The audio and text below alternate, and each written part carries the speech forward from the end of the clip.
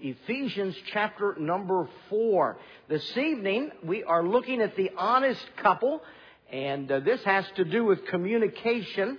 And Ephesians chapter 4, I'll begin reading in verse number 17. Ephesians 4 and verse 17.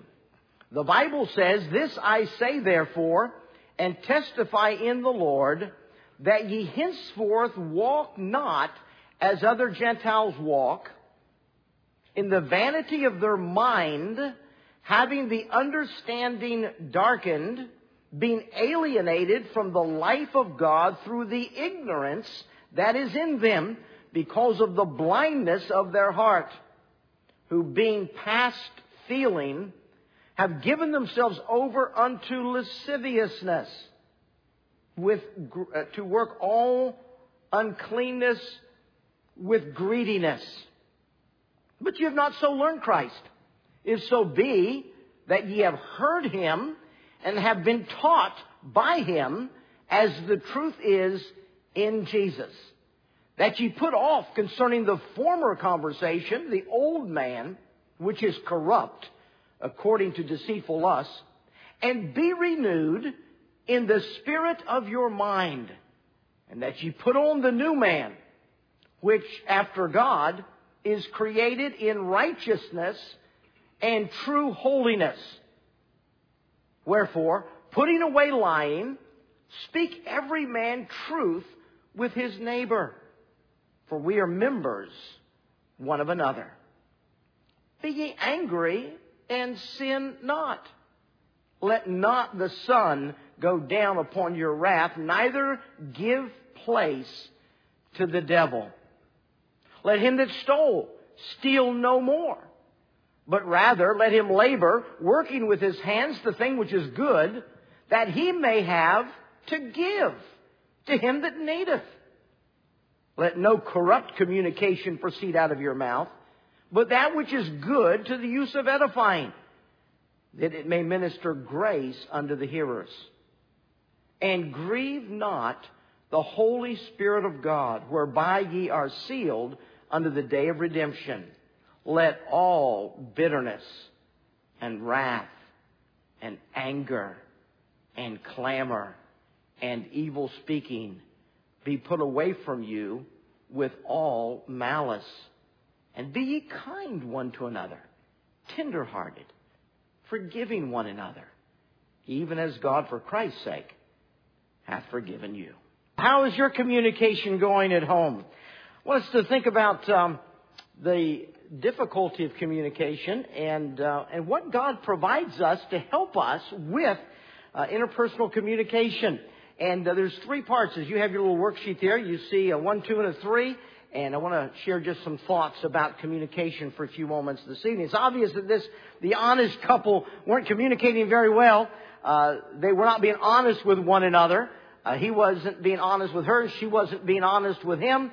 And their communication was on a very surface level that did not get to the reality of who they were as people, what they thought, and what they really felt in their hearts. And so it's important to be able to analyze how we're doing in communication. So let's jump into this. Why is communication difficult? And here's some obstacles to overcome in communication. One of the obstacles in communication, obstacles to good communication that have to be overcome, is the selfish natures that we all have, kind of a leftover from our unsaved nature. And the selfishness that we have in our own hearts and minds. And it's important, I think, to recognize and own up to the problems of our sinful nature and the carryovers that has into our Christian life. There are some key Bible books that talk about the transition of salvation that introduces us to a period of growth in which God wants to change us from the selfish people that we had been into selfless people. And I put on your little worksheets there, I think, 3 passages of Scripture that are profound in recognizing that transition. Each of these passages, the Romans, the Ephesians, and the Colossians passages, all have some strong similarities.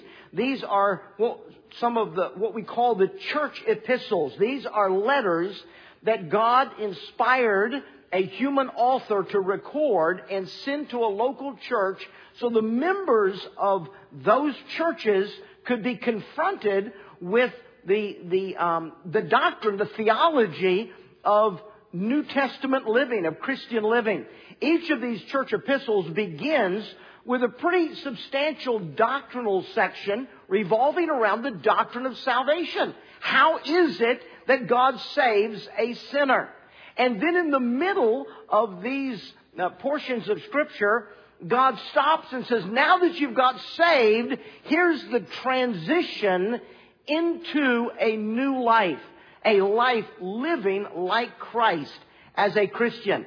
And so in each of these church epistles, we're confronted with the reality that there is a change that occurs in our lives at the point of salvation that introduces us to a process of developing a Christ-like character in our lives.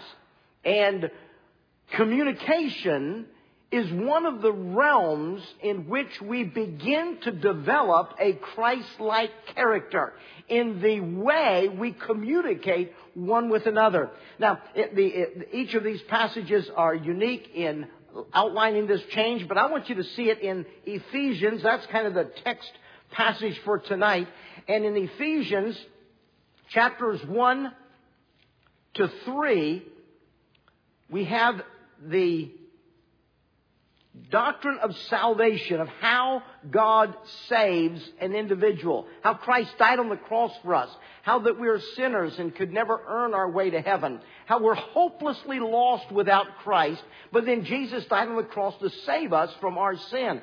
And now in the Ephesians passage, that doctrinal section on how God saves us ends at the end of chapter 3, and chapter 4 opens up and says, I therefore, because you're now saved, because Jesus Christ has come into your life, rescued you from your sin, I therefore, the prisoner of the Lord, beseech you that you walk worthy of the vocation wherewith ye are called. In other words, now that you've been saved, live like it. And he keys on the word walk in the book of Ephesians. He talks about walking here in chapter 4. And when you go through the next couple of chapters, you'll find the word walk over and over again applied to a different area of Christian living. He says, now you need to walk like a Christian in this area of your life, and in this area of your life, and in this area of your life. Your life must change as a Christian.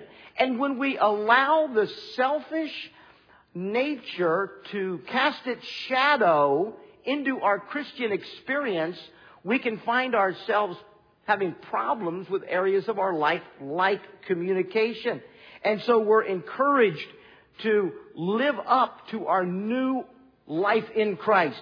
He says in the passage where we began reading in verse number 17, he said, we're no longer to walk like we walked when we were unsaved. He said, don't walk like other Gentiles walk. He said, in the vanity of their mind, how they think.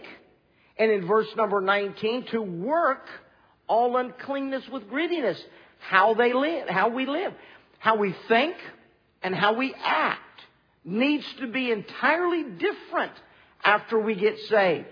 And he talks about that in verse number 20 from the positive perspective, that we have not so learned Christ. In other words, we didn't learn in our Christian experience to live like the old self.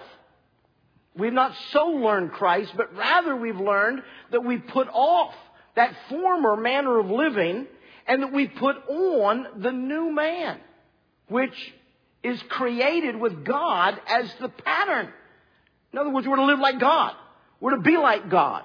We're to begin to take on the character of God in righteousness and in true holiness. And so the Bible tells us that one of the obstacles to good communication is to fail to grow in Christ, but to hang on to some of the selfish characteristics of the old life before we got saved.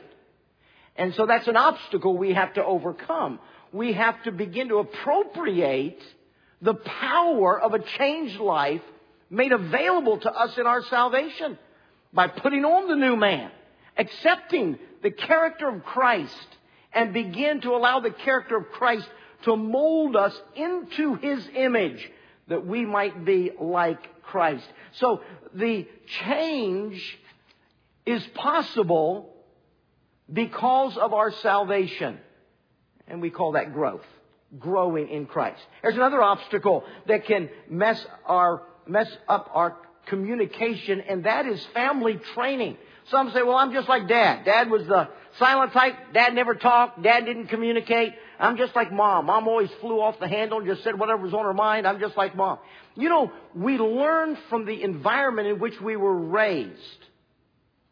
But that's no excuse for passing that on to another generation.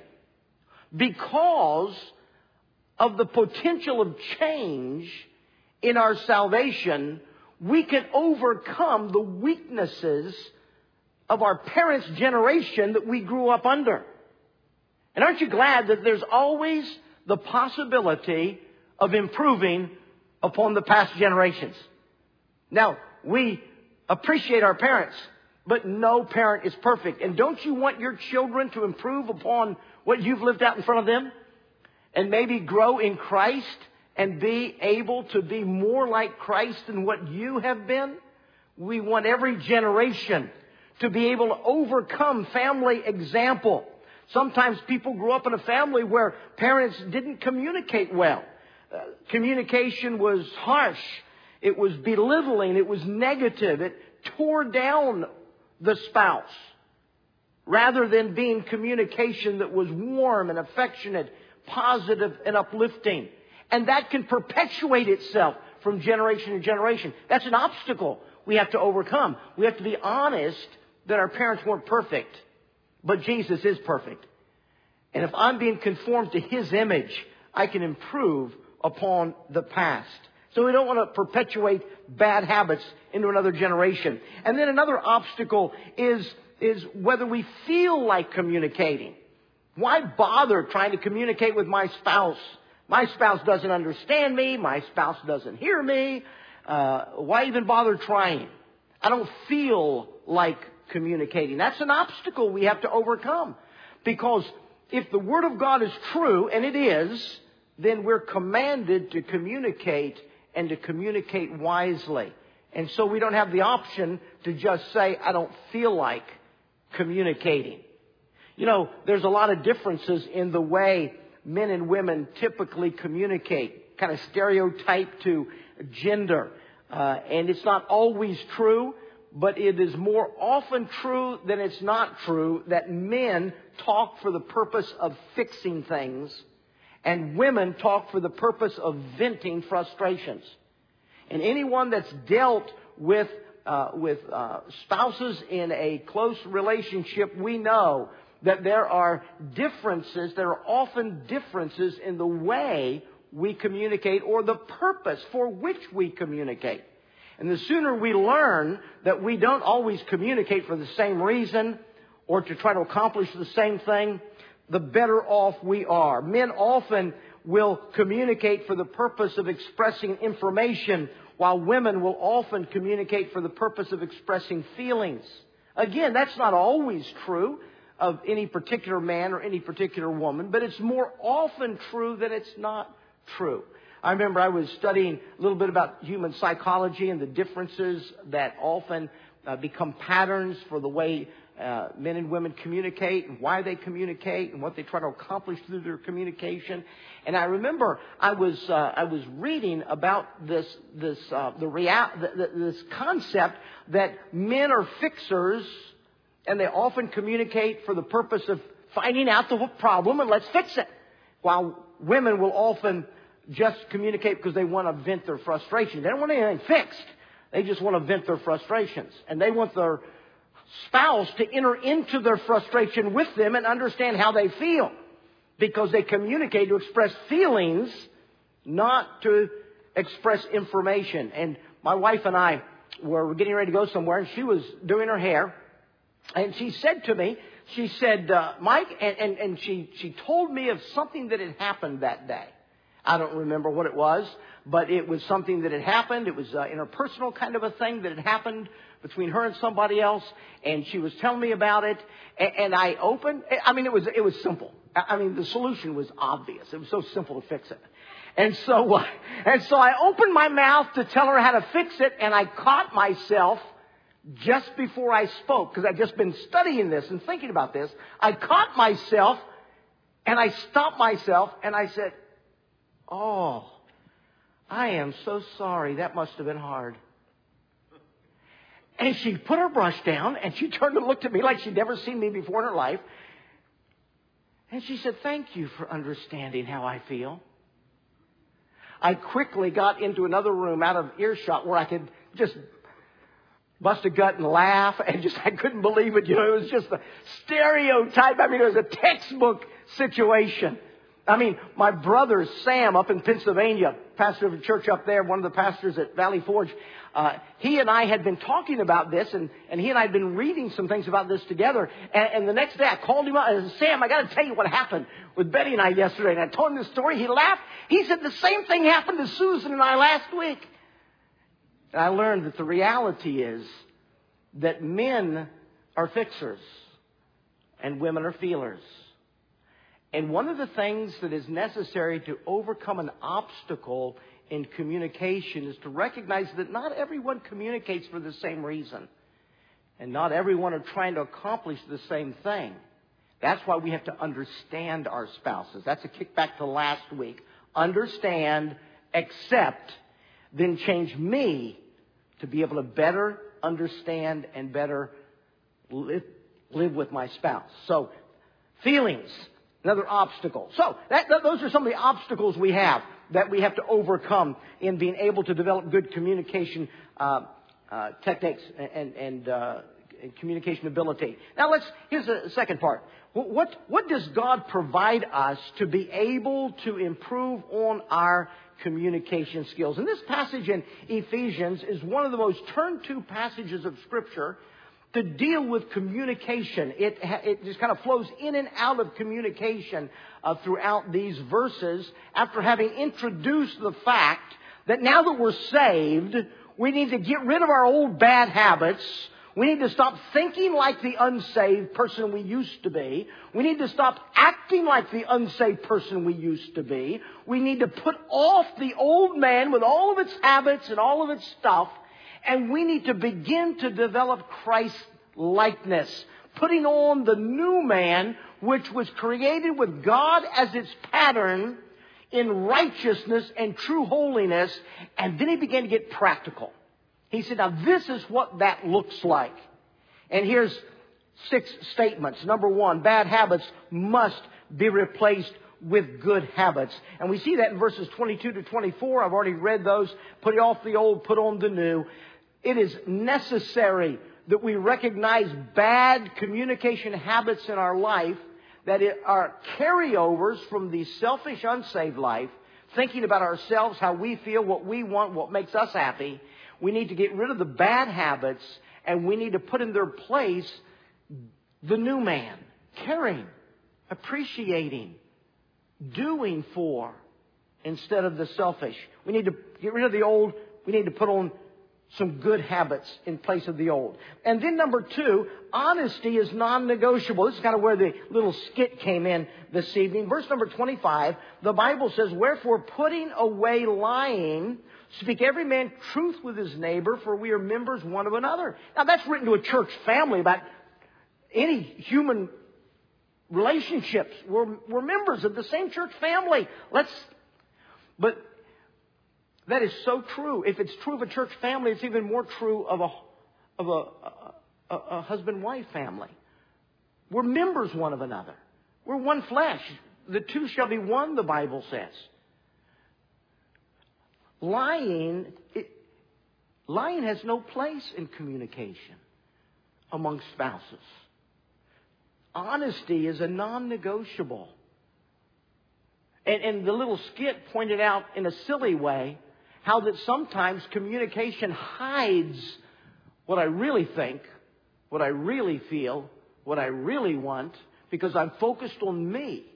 I'm focused on, I want to get in the car to watch the game. I want this, I want that. And so my communication hides the reality of what's really going on in my heart. That's bad. That is a killer for good, godly communication. God says, lie not one with another. This just isn't good. We need to speak truth with our spouse and be honest and talk about how we feel and talk about what's really going on in our heart so that we can begin to understand one another and build a relationship based on understanding and clarity instead of lies and cover-ups. And so honesty is non-negotiable. Number 3, anger gives the devil a foothold in our homes. Verse number 26 and 27, being angry and sin not. That tells us very clearly that there is some anger that is not sinful. Anger is a gift from God. God gets angry. Jesus got angry. Anger is a good defense mechanism. It has a proper role in our lives, but we should never sin in our anger. Our anger should never be directed at a person. Our anger should always be directed at something that is compromising health and safety and well-being, not a person. We're to be angry. There are times for that. But we should never, in our anger, sin against our spouse by attacking them in our anger. The Bible says we should let the sun go down on our wrath. We should deal with things quickly, as soon as possible. Because if we don't, we give the devil a foothold. The next verse, you'll notice the punctuation. It's the same sentence. Be angry and sin not. Let not the sun go down upon your wrath, neither give place to the devil. Why? The anger directed at my spouse gives the devil a foothold to attack and destroy our family. The Bible talks at some length in the book of Hebrews chapter 12 about what happens when we don't deal with things in our relationship. And that bitterness, that anger begins to fester. We just cover it up. We just sweep the dirt under the rug and ignore it and wait for it to go away. And then it festers and it gets worse. And then the Bible says at some point in time, it breaks through the surface. It erupts to the surface. And the Bible says many are defiled thereby. You know, anger and bitterness left in a relationship always has a bad ending. And it can hurt so deeply. And so anger must be dealt with. We have to learn how to handle anger in our lives and our relationships. It'll destroy our communication. And it will leave in its place Satan wreaking havoc in our home. Angry communication is a horrible thing. And then in verse number 28, the focus here is on how you view yourself and others. The reference is, let him that stole steal no more. The one who steals for what purpose? Because he wants what somebody else has got. He's thinking about himself. He's selfish. I want that. And they steal. And God says, no, don't do that anymore. Now that you're saved, don't be focused on yourself. Don't be taking something for you. But rather, get a job, work hard, earn money, so you can give it away. That's a novel concept. Work a job so that you'll have the resources to be able to give to other people who have needs. Let him that stole steal no more, but rather let him labor, working with his hands, the thing which is good, that he may have to give to him that needeth. Now notice the change in focus. Instead of taking what you've got because I want it for me, now I am creating wealth so I can give it away to somebody else who needs. Notice the change in focus. And applying that to husband and wife and communication, concern for my spouse must supersede concern for myself. I can't be focused on what I can get from my spouse. This is going to impact communication to a large degree. I can't be a taker in life. I have to be a giver in life. I have to focus on my spouse and what they need. This revolutionizes communication, because now communication is not how to get from my spouse what I want or what I need, and I'm communicating for the purpose of getting something for myself, but rather I'm communicating for the purpose of understanding my spouse so that I can better meet the needs of my spouse and give to them that which will enrich my spouse's life, instead of communicating for the purpose of getting from my spouse that which I want for myself. And then number 5, verse number 29, let no corrupt communication proceed out of your mouth, but that which is good to the use of edifying. This is speaking about the importance of being nicer to people than they deserve for us to be. We're to be, the communication that proceeds out of our mouth should build them up, not tear them down. That which proceeds out of your mouth is to be that which is good to the use of edifying, verse 29 says, that it may minister grace unto the hearers. I still remember reading that verse with understanding the first time early in my ministry and realizing the power of this verse. Grace is unmerited favor, right? Grace is something that you don't deserve, that's granted to you. Someone has been gracious to you. God has been gracious to you. You have received something from someone that you don't deserve. Now, he's talking about grace in the realm of communication. And he says we need to communicate that which proceeds out of our mouth to build somebody up, saying nicer things than they really deserve, being gracious in what we say to them, being nicer than what they deserve. That's the polar opposite of, well, I'm going to give them a piece of my mind. How dare them do such and so? I'll tell them what I think. I'm going to give them what they deserve. I'll deal with them.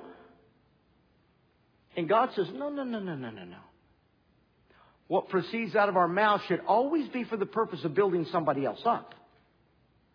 Even saying nicer things to them than they deserve to have said to them. That's grace.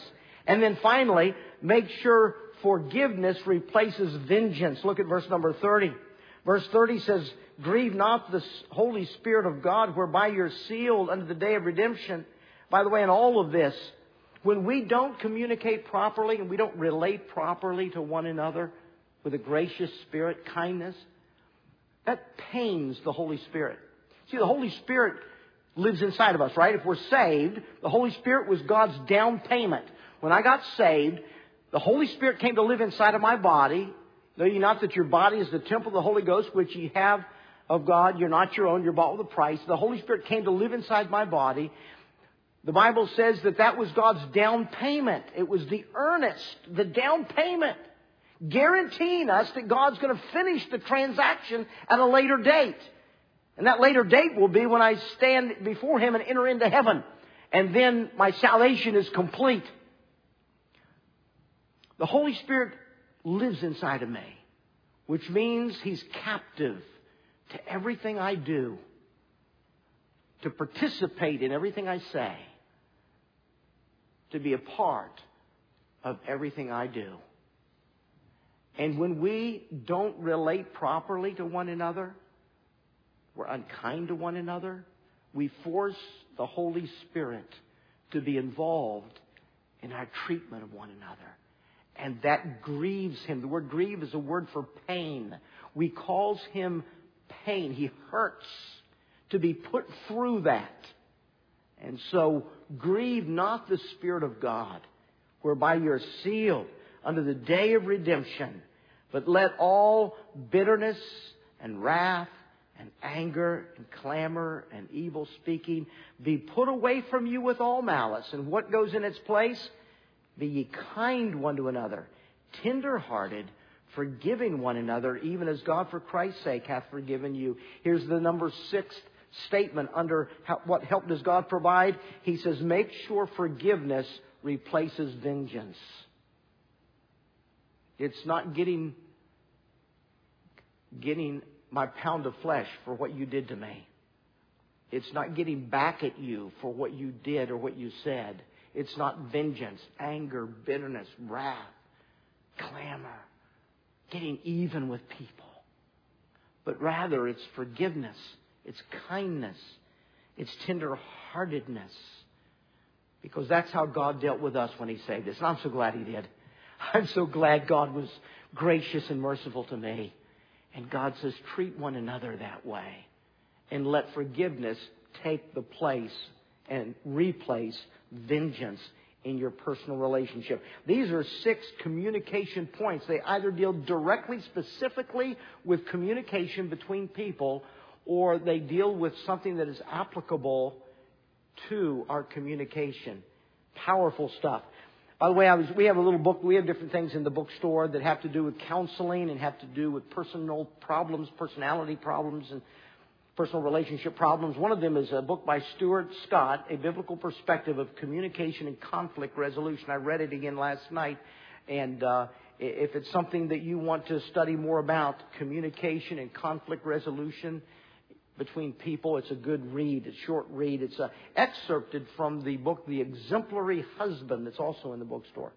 Let me wrap up with pointing out the third part of your little handout, some practical guidelines. Some simple practical guidelines. Simple practical guideline number 1 is listen. Listen with your eyes and ears. How many of you have taught your children, listen to me with your eyes. Give me your eyes. Listen to me with your eyes. You know, that's good for adults too. That's good practical advice. Listen to your spouse with your eyes as well as your ears. We've often recognized that God gave us 2 ears and 1 mouth so we would listen more and talk less. The Bible encourages us to speak less throughout the book of Proverbs, the book of James as well. Speak less and listen more. One of the greatest communicative, practical guidelines is learn how to be a good listener. And that means listening with understanding of what my spouse is trying to express. Not listening while in my subconscious I am formulating a good rebuttal. That's not listening. I don't listen for the purpose of figuring out how to answer back and rebut the points that my spouse is making. No, I listen with my eyes and ears to understand my wife's concerns, to understand what she's trying to express. You know, one of the great practical things to do at a point like that, and that is to be able to say to your spouse, I want to make sure I understand what you conveyed to me, but I'm not sure I understand. So let me put it in my own words and say it back to you, and then could you let me know whether or not I really do understand your heart? And if you can put it in your own words and your spouse agree that you do understand what your spouse said, you have communicated well. Listen. And listen with your heart to understand what it is that your spouse is feeling. And then the third thing is empathize. Empathize with the emotions of your spouse. What your spouse is feeling. Because that's valuable in understanding my spouse so that I can better accept my spouse for who she is, for how she feels about this subject, so that I can begin to accept her just the way she is, or accept him just the way he is, and then to pray that God will change me to make me better equipped to minister to my spouse in the way that God would have me to minister to my spouse. Listen, understand, and empathize with the feelings of your spouse. And that will go a long way to creating good communication in your home. And now my wife would like me to go to the altar and promise God that I'm going to do everything I just preached. I heard John MacArthur once say, he said, do you not realize my wife actually expects me to live out everything I preach? He said, God holds me accountable to preach the whole counsel of God. Give me a break. We preachers are human too, eh? And I haven't always communicated well. Now, go ahead. Say amen. Communication is a lifelong subject of study in interpersonal relationships. But if we can learn how to improve just one or two things to just make an improvement, it'll go a long way to being able to have a good and a healthy marriage.